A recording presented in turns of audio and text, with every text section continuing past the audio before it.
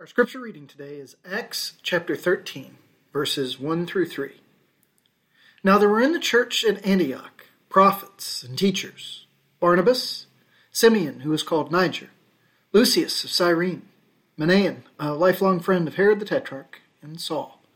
While they were worshiping the Lord and fasting, the Holy Spirit said, "Set apart for me Barnabas and Saul for the work to which I have called them." Then, after fasting and praying, they laid their hands on them and sent them off. This is where the first missionary journey began, and it changed the world. The good news about Jesus was preached in cities all over the Roman Empire. This trip and others like it that followed produced vibrant new church plants and created the need for the letters that Paul wrote, which make up a large chunk of the New Testament as we know it today. Our Christianity today owes a major debt to what happened in Acts chapter 13. And how did something so world-changing, so history-making, so visionary get its start? It started with something as simple as fellowship and God's Word. The local, predominantly Gentile congregation in Antioch was blessed with 5 strong prophets and teachers. A diverse group of men united by their love of God's Word and who were seeking to discern God's will together.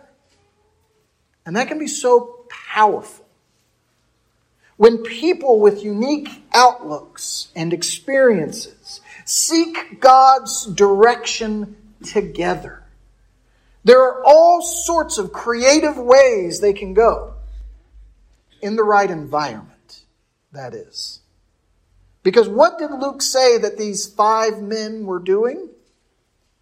They were worshiping the Lord. Isn't that interesting?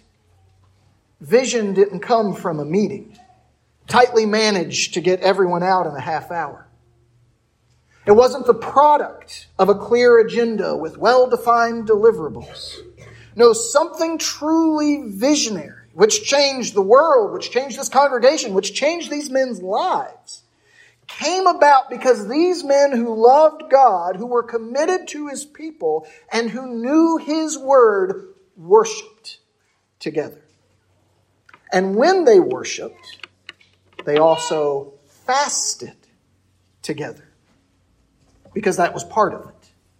Intentionally going without food for a spiritual purpose was a way that this vibrant, diverse, impactful Christian community sought the Spirit. They emptied themselves, voluntarily prioritizing experiencing God's presence over their own physical comfort. They fasted a lot back then. They fasted when seeking God's will and direction, like Saul did while waiting for Ananias to come tell him what to do after he had encountered the risen Christ. They fasted when appointing elders, like they would do at the end of this missionary journey in chapter 14. Because when you do it right, fasting gives spiritual clarity. It helps to produce a deeper commitment. It enables us to discern the calling of the Spirit, which is exactly what happened here. You see, as followers of Jesus, we need personal relationships and spiritual experiences that enable us to discern God's vision for our lives. Do you have that? Who in your life loves God, knows His Word, and would love to pray and even fast with you to help you seek the Lord's direction in your life? As Christians, we need that. While they were worshiping the Lord and fasting in Acts 13, the Holy Spirit said, "Set apart for me Barnabas and Saul for the work to which I've called them." You see, there was work God specifically had for them to do. And the way the Spirit made that clear for them was through worship and fasting. Now, that doesn't mean that Paul himself had never thought of taking a mission trip, as though he were just bebopping along and all of a sudden the Spirit said, "Time to be a missionary, Paul." No, he'd been preaching for a while. He'd had experience working with Jews and Gentiles. His presence there in Antioch was a kind of mission work that his buddy Barnabas had recruited him to. In fact, take a look sometime at what Paul himself wrote in Galatians chapter 2. Because there we're told that sometime a little prior to this, Paul and Barnabas took a trip to Jerusalem because of a revelation.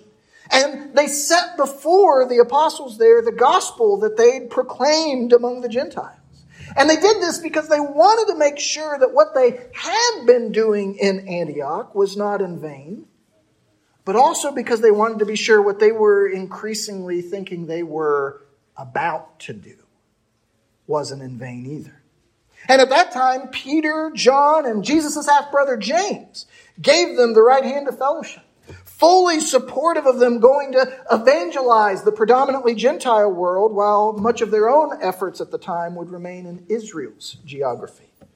So appreciate that being led by the Spirit doesn't have to be something dramatic or spontaneous. It can be gradual, methodical, a subject for frequent discussion and prayer.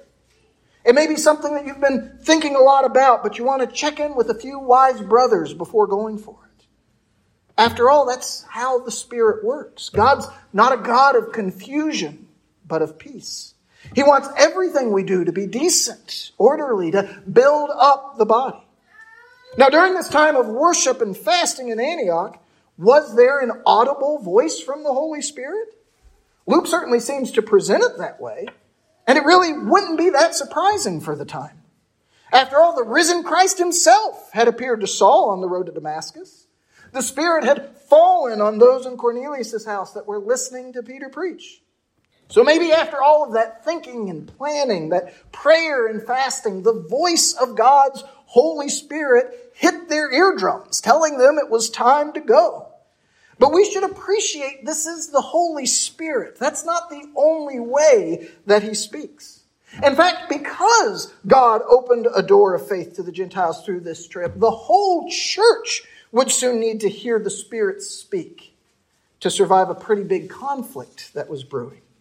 You see, there were some Jewish folks who were thrilled that as Paul and Barnabas went out preaching, there were all these Gentiles who wanted to follow their Jewish Messiah. But they obviously had to become observant Jews like Jesus was too. To call yourself one of God's people, you had to be circumcised. You had to eat kosher, right? And Paul said, no, absolutely not. That's not the gospel that he preached. You aren't saved by becoming Jewish. You're saved by faith in, by loyalty to King Jesus. So it was in Acts chapter 15 that Paul and Barnabas were sent from Antioch to Jerusalem to ask the apostles and elders about this question. And the Spirit spoke. He spoke clearly and decisively, but differently than how his speaking was presented in Acts 13. Because when you look at Acts chapter 15, you see that the Spirit spoke through what he had done a few years earlier by falling on the Gentiles at Cornelius' house. A story that Peter stood up and retold to that assembly. You'll see that the Spirit spoke through the signs and wonders that he had empowered Paul and Barnabas to do on their first missionary journey as they told that assembly their stories. He spoke through the prophets. As James saw that these stories that Peter was telling, that Paul and Barnabas were telling, agreed with what Amos 9 had said would eventually happen centuries ahead of time. So as the assembly reached its final conclusion, that the Gentiles did not have to become Jewish, instead asking only that they observe some minimum standards that would help their Jewish brothers associate with them without feeling like they were being unfaithful themselves. They summarized it in Acts chapter 15 and verse 28 saying, "For it has seemed good to the Holy Spirit and to us to lay on you no greater burden than these requirements." And that's what we want.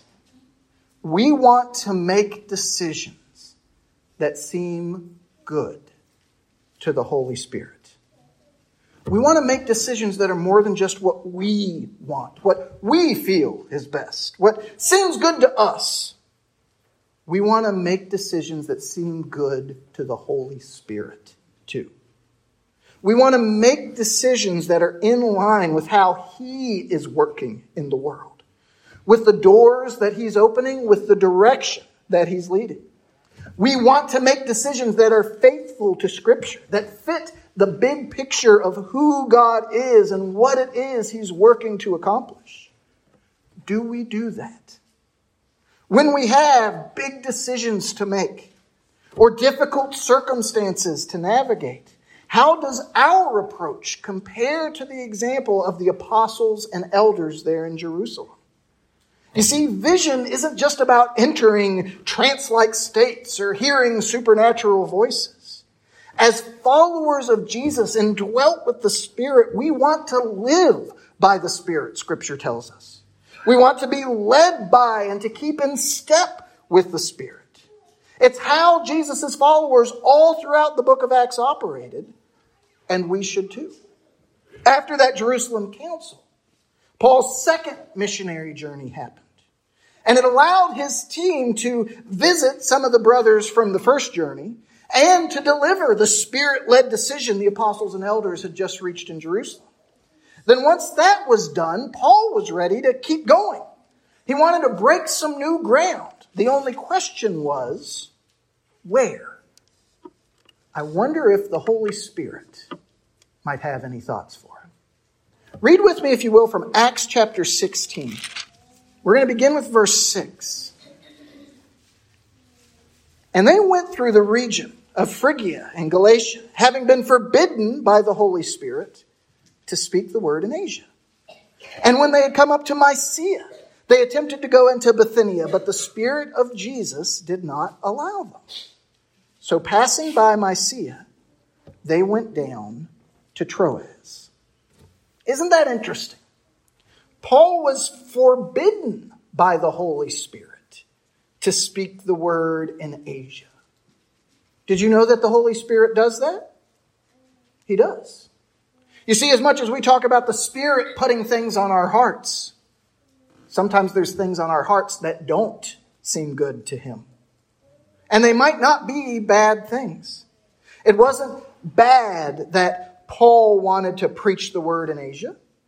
A few years later, Paul's third missionary journey would bring him straight to the Asian city of Ephesus.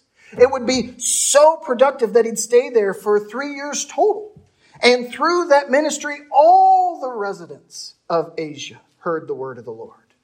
So what Paul wanted to do was good. It just wasn't time yet. That wasn't the work the Spirit had for Paul to do at that particular moment, so the Spirit stopped him.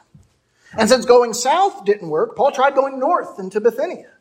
But the Spirit did not allow them. He didn't allow them. Apparently, He did allow Peter, because one of the places that apostle's letter of 1 Peter is addressed to is Bithynia. So it seems like his travels eventually brought him there, and God would know that, unlike Paul. You see, vision's more than just knowing what God wants done, though that's an important starting place. It's also about discerning what God wants us to do. What part He wants us to play specifically at this particular moment. Because sometimes the Spirit shows us what He wants by saying no. And when the Spirit forbids us, when there's something we want to do, but He doesn't allow it, when we have that job interview and we're well prepared and it goes great, but we still don't get the job, when we found our dream home and we've done all our paperwork, but at the last minute things still fall through, how do we respond? Do we pout? Do we become resentful? Or do we keep looking for the door that God has opened? Because there is one. There's too much to be done in God's kingdom to just stand still. Now again, I don't know how the Spirit said no. Luke just wrote that He did. Was it an audible voice? I'm not sure that it was, given the trial and error nature of the whole thing. Was it a strong feeling that they had, or maybe an insurmountable obstacle that left them with no choice but to go a different way? We don't know. Scripture doesn't say. We do know that they could go to Troas. And how do we know they could go to Troas? Well, because that's where they went. They tried to go to Troas and they actually made it there.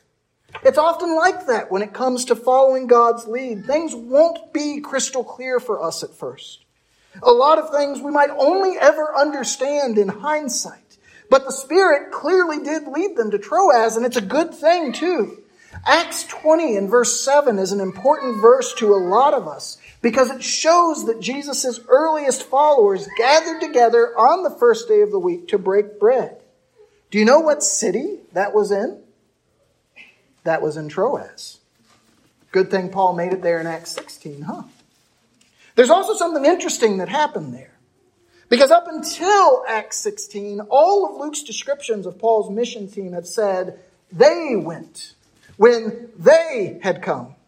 But that's about to change in verse 10 through the rest of Acts. To instead of saying they went, it says we went. Do you know why? Because Luke, the author of Acts, joined them in Troas. If they hadn't heeded the Spirit, Paul might not ever have met his beloved physician and lifelong friend. Luke himself might not have become the author of one of our 4 gospel accounts and its sequel, this only history book of the early church that we have in Acts.